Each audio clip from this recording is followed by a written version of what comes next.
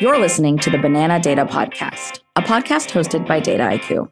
I'm Triveni. And I'm Will. And we'll be taking you behind the curtain of the AI hype, exploring what it is and what it isn't capable of. Today, we're sitting down with Karen Hao, senior AI researcher at MIT Technology Review, to discuss the ways we report and read about AI in the media. Triveni, how do you learn about AI? Oh man, wow. I read news articles, right? Like the kind of stuff that we talk about here. I read research papers. I guess I talk to you and then I learn stuff. Well, that's flattering. Thank you, Triveni. Yeah, I would say the same. One thing I'm super into too are newsletters, like email newsletters to kind of do a digest. So I guess I'm trusting the subscribers to kind of curate the news for me. But I think it's a theme of this podcast, kind of enablement and upskilling around AI. And something I think a lot about when I'm trying to learn about AI is the distinction between learning AI and learning about AI, right? So learning AI, I mean going in and reading academic papers, trying to understand the code, the math, whereas learning about, I'll describe that's just like reading the news, understanding what applications are, what the headlines are, but not actually getting into the weeds. Yeah, and there is a whole new field around AI reporting, right? You know, there's lots of newsletters and sections within a lot of online mags and all of the same, and so I think that it's not hard to learn about AI, but it is hard to learn about it in a way that is actually like useful and not like hyped up. Yeah, exactly. Overhyping AI is definitely a theme of the Banana Data podcast. I think that in general, when there's anything that's both exciting and novel and fairly technical, there's the risk that you can be duped by some media that's not trustworthy. So I think another interesting element in this conversation is how do you develop trust in how, as a reader, I give my trust to certain AI media? Yeah, well, I think trust can't just be one-sided that, okay, like I trust that the reporters are giving me the right information, but also that the reporters themselves can trust that the public is willing to at least like try and understand what they're talking about and not just like draw crazy conclusions. Yeah, a fair exchange is kind of a two-way exchange where you as a reporter should be, doing justice to the actual math, the actual application of the AI. But we do, again, another theme of our podcast, I think we're demanding on our listeners. And I think it's true that listeners of a podcast or readers of AI journalism, they should be a little bit demanding on themselves to actually read and actually try to understand a little bit, at least, what's going on at the core. Yeah, totally. So with us today is someone whose work I really like and have referenced on the show a few times. We have Karen Hao, who is a senior artificial intelligence reporter at MIT Technology Review. So welcome to the show, Karen. Thank you so much for having me. Yeah, well, just to kick us off, why don't you tell us a little bit about yourself or maybe how you came to be senior artificial intelligence reporter? I was promoted from artificial intelligence reporter. Great. Yeah, I actually had a really interesting journey into journalism. So I majored in engineering in college and worked in tech as my first job before I entered the journalism industry. The reason was very much prompted by my experience in my first job, being in Silicon Valley in the heart of it all, and realizing that as a very mission-driven person who likes working on long-term socially minded problems, being in a very hyper-capitalistic setting is not always the best way to do that. And so I was sort of soul searching after post-college about what I wanted to do. And I'd always loved writing, wanted to be a writer, and thought maybe I should try journalism. And because of my background in tech, it became pretty easy for me to go into tech reporting and then very quickly into artificial intelligence reporting because AI is it's such a vast subject and it's such a great, rich way to engage with both tech and society, which is what I like to occupy. So that's how I journeyed my way over. So on that point, you have some great work recently about criminal justice and recidivism. What do you think, or do you think you have responsibility as a journalist to kind of be ethical and promote what we talk a lot about on this podcast, which is responsible AI? Is that a focus of yours? Definitely. So as a journalist, I think my responsibility is really to educate people that things like this happen. A lot of people don't even know that AI is used in the criminal justice system, and that's the first baseline thing that I should do as a journalist is tell people that. But going back to the fact that I have an engineering background, one of the things that I really try to do in my writing is approach stories where I can uniquely offer kind of a bridge between more technical concepts to more social concepts. So with the criminal justice story, which is like a good example of this, I was trying to bridge the divide between two separate conversations that were happening. One happening in the social justice and advocacy world, which is AI is being used in criminal justice. Like, this is terrible. The other happening in the AI research world, which is, oh, well, algorithms, like we can make fairer algorithms and they'll be less biased than human judges. And that's great. So I wanted to kind of show both sides of this debate that's happening, what this actually looks like. If we were to visualize how an algorithm works and the context in which it's being placed and like the history around it and the social consequence around it, can you actually build a fair algorithm, and how does it actually affect the defendants that this algorithm is being used on? Yeah, so that's kind of like how I think about my responsibility as a journalist in upholding ethical use of AI, is really trying to drive that point home. Yeah, and I think relatedly, there's a lot of misinformation about AI and a lot of different sort of fears and maybe overpromises. We talk a lot about the hype cycle of AI. How do you see the role of, a journalist like yourself, or even generally the media at large, in affecting how non-technical users see AI, the perceptions about AI? I think the media plays a huge role in hyping AI, and I think it does so in multiple ways. And I really try as an individual to counteract some of this, but I definitely sometimes feel like I add to this as well. I'm not perfect by any means. AI is very exciting. It's very spicy. So it's easy to associate a lot of things that aren't AI with AI because it just gets more clicks. Like, people want to read about AI. They don't want to read about old school algorithms, or they don't want to read about statistics, which ultimately is basically what a lot of AI is. And so there's like that aspect of it. I think there's also a challenge where a lot of journalists who are writing about AI, that's not necessarily their beat. Unlike me, they might be general tech reporters, but they increasingly are required to write about the topic because it's just so pervasive in everything. They themselves don't always know how to differentiate what is or isn't AI. And journalists operate under very, very tight time crunches, deadlines, and you're really just trying to get stories out with as much accuracy as you can, but you can't sit and take time to learn an entire field before writing a story. So there's also that aspect of it. And then also, I think another aspect is for reporters that are specialized in covering AI, sometimes you end up like you have the hammer and you look for the nail, where there are stories that you really shouldn't be covering from an AI or technical lens, but you do anyway because there's some AI involved. And even if it's only like a peripheral thing, you make it the thing. I've definitely been guilty of all three of these things. And so I think that definitely feeds into the hype. But I really try to write about AI in a technical way. Like I really strive to do that. And what I hope I'm doing when I achieve this goal is equipping people with the tools to critically think for themselves about what is and isn't AI when they encounter other hype in the world. So how do you wade through the hype? Right. So if a new academic research center says, hey, we've trained some algorithm, it's leaps and bounds better than anything anyone else has done before, it's going to revolutionize the world. Of course, everyone has an incentive to make themselves seem great. So what are some tactics that you use to wade through and try to figure out what's really going on and whether it's worth reporting on or not? Assuming that I don't know enough context to do this kind of rapid evaluation, I have a series of questions that I go through where, first of all, I'm always looking at the research paper. But I also try to jump on a call with the researcher who's making the claims. And I'll ask them, where did you get the data? How are you cleaning the data?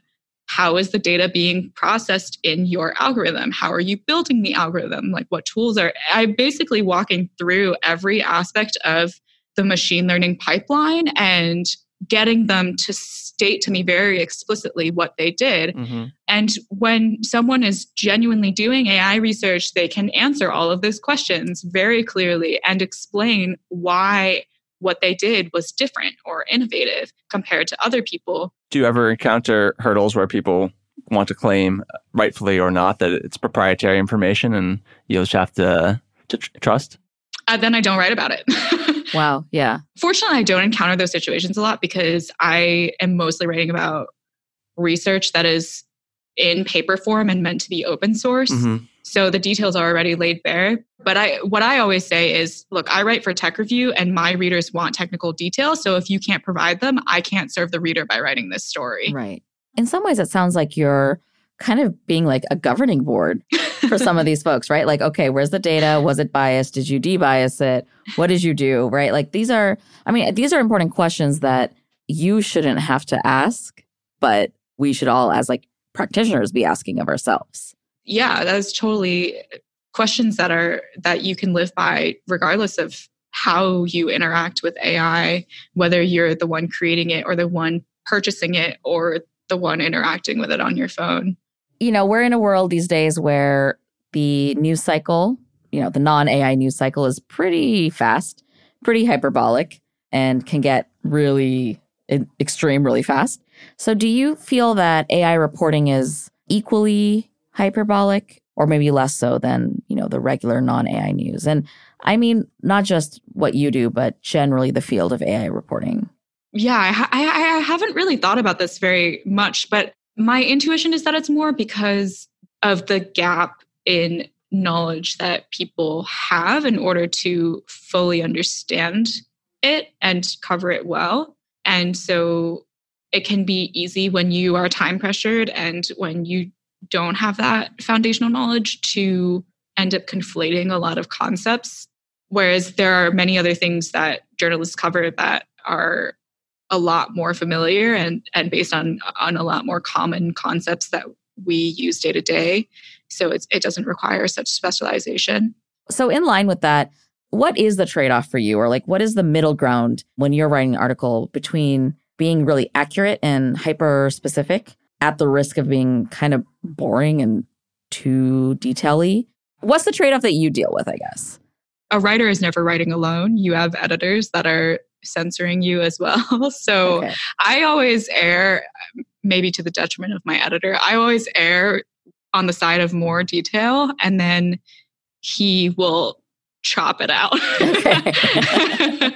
When it gets too boring, he knows, and I trust his sense in being able to figure out which details actually benefit people's understanding versus which details will just get people to X out the window. In general, I think the other thing is if I can't explain the concept, I'm always thinking about like, can I explain this concept to not a 5-year-old, but the saying like, say it like I'm 5 or whatever. I try to think about that when I'm writing something. And if I can't explain the concept to that level because it starts getting like too much in the weeds, then that's usually when I'm like, okay, this is probably a little too much. Let me just dial it down and get it to a point where it's not inaccurate and it's not sensationalist, but it is also not like an academic paper. How do you go about upskilling technically? I mean, you were trained formally as an engineer, but the field rapidly evolves. And so what are some techniques you use? I think a lot of listeners to this podcast are people who maybe were not trained as CS engineers, but they're interested in AI, they're working tangential or in the space. What are some strategies that you employ? I think the strategies that I employ are probably going to be slightly different from the ones that other people employ in that 70% of my job is consuming information. Like I am paid to just learn and keep up with this beat. But there are a few things. So when I first started covering this, I actually took an intro to machine learning course at General Assembly. And I did like I forget what it was, like a 10-week intensive or whatever, and went through the motions of learning basic data science that other people might learn if they wanted to go into data science. And I also took a lot of online courses that were much less expensive. And once I started actually writing this, one of the fastest ways that I got up to speed was by reading papers. So AI is awesome in that most of the papers are open source and they're all published on arXiv, arxiv.org. And so I would go on there every week and I would read 5 to 10 papers every week. And I would also be scanning through all of the paper titles to see like what topics were popping up with increasing frequency. And I would then focus on learning about those particular topics.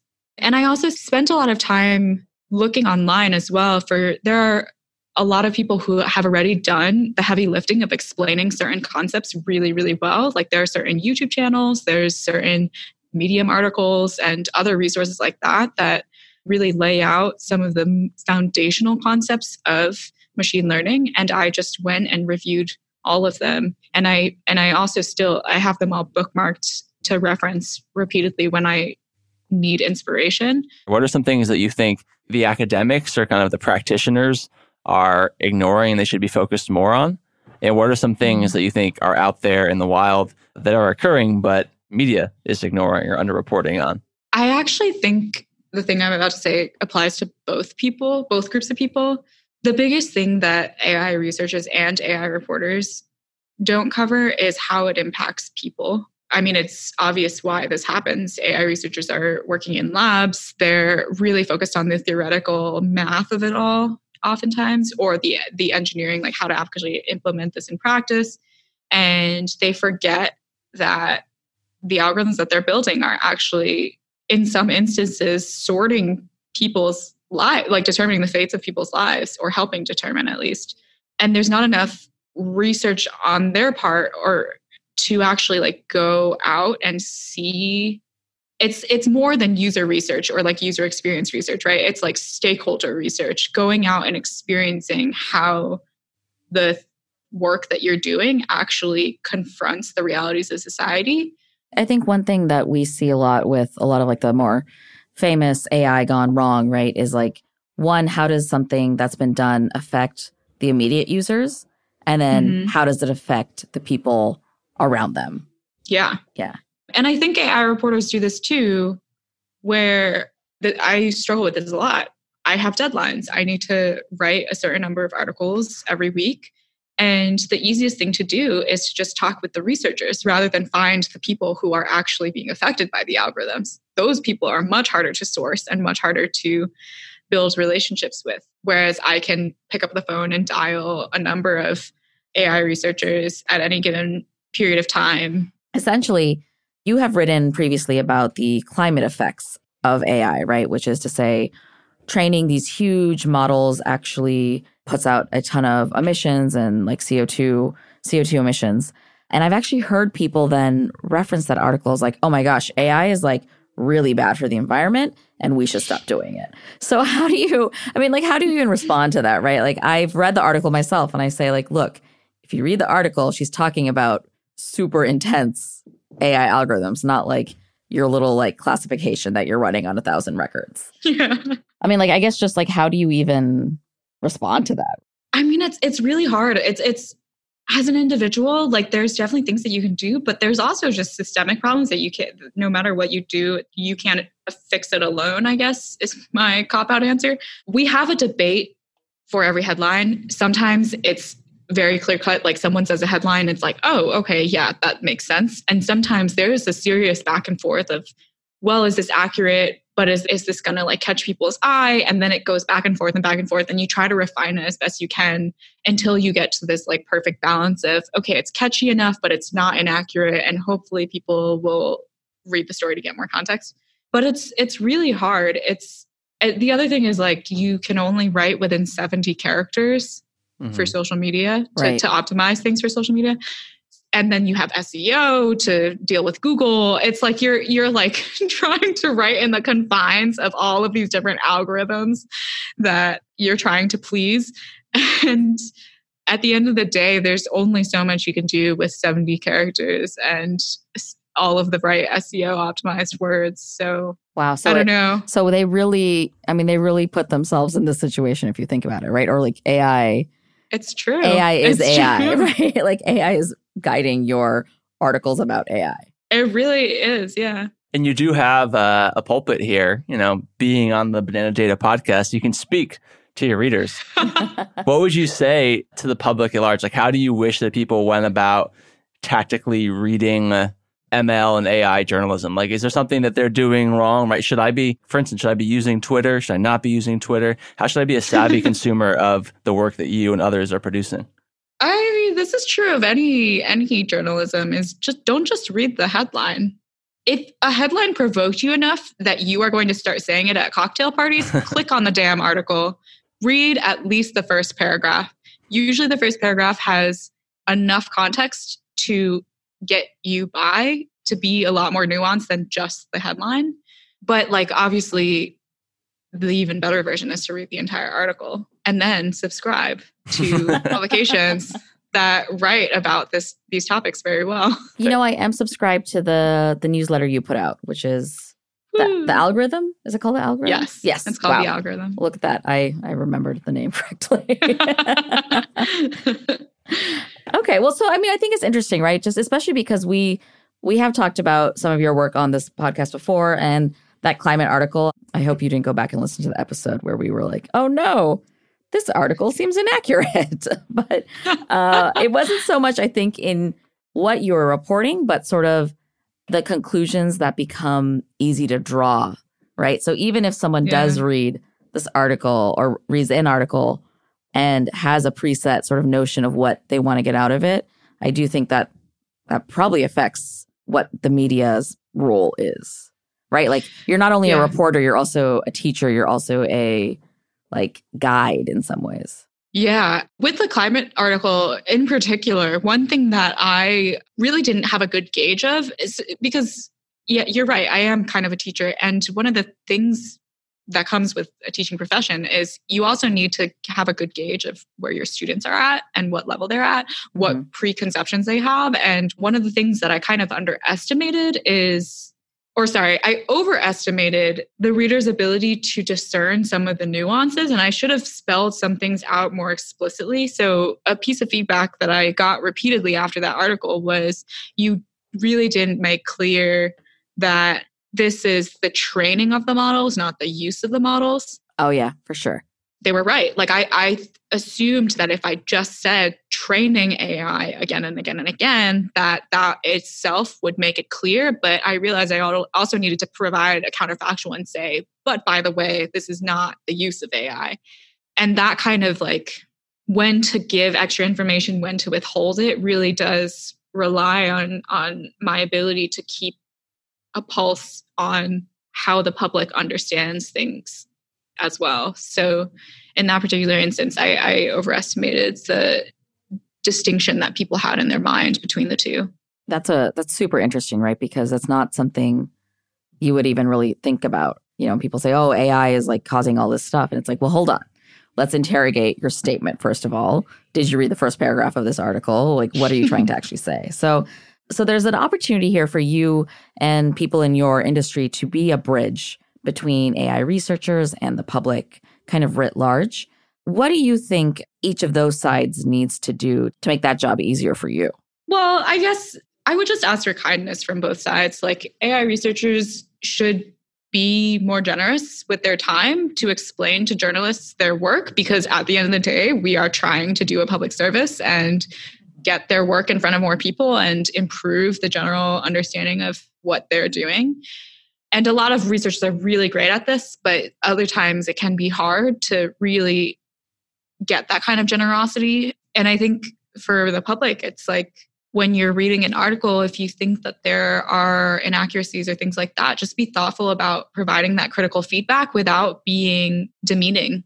So, we're still at the start of 2020 here. What are you most jazzed or excited about going into this new year? The thing that I'm most excited about is I feel there's been a genuine shift in the way that AI practitioners have started talking about ethics. I really do.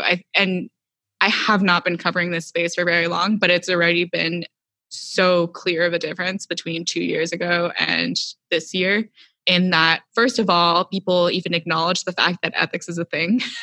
And second of all, they're seriously starting to engage with, what does it mean to actually practice ethics and not just espouse ethics? And I am really excited about that. And I hope that I can continue writing articles that will help with that momentum. Yeah, that's definitely something that we care about a lot on this podcast and at Dataiku. So I'm sure you'll see more of that coming out soon. Awesome. Well, thank you so much, Karen. This has been a great conversation. And I think Will and I have learned a lot. Thanks so much for joining the podcast today. Thank you for having me. And I hope the next conversation is soon. Right. Today's Banana Fact is about Dr. Seuss, the children's author that many of us read growing up. So Green Eggs and Ham was actually written because of a bet. So Dr. Seuss's editor, Bennett Cerf, actually bet him that he wouldn't be able to write a book that uses only 50 unique words. But lo and behold, he did, and it's one of the best-selling Dr. Seuss books. Wow. Talk about constrained optimization.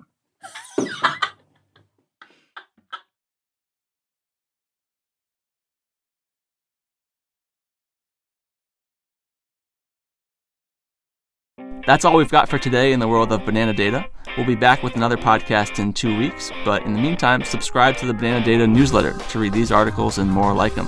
We've got links for all the articles we discussed today in the show notes. All right, well, it's been a pleasure, Triveni. It's been great, Will. See you next time.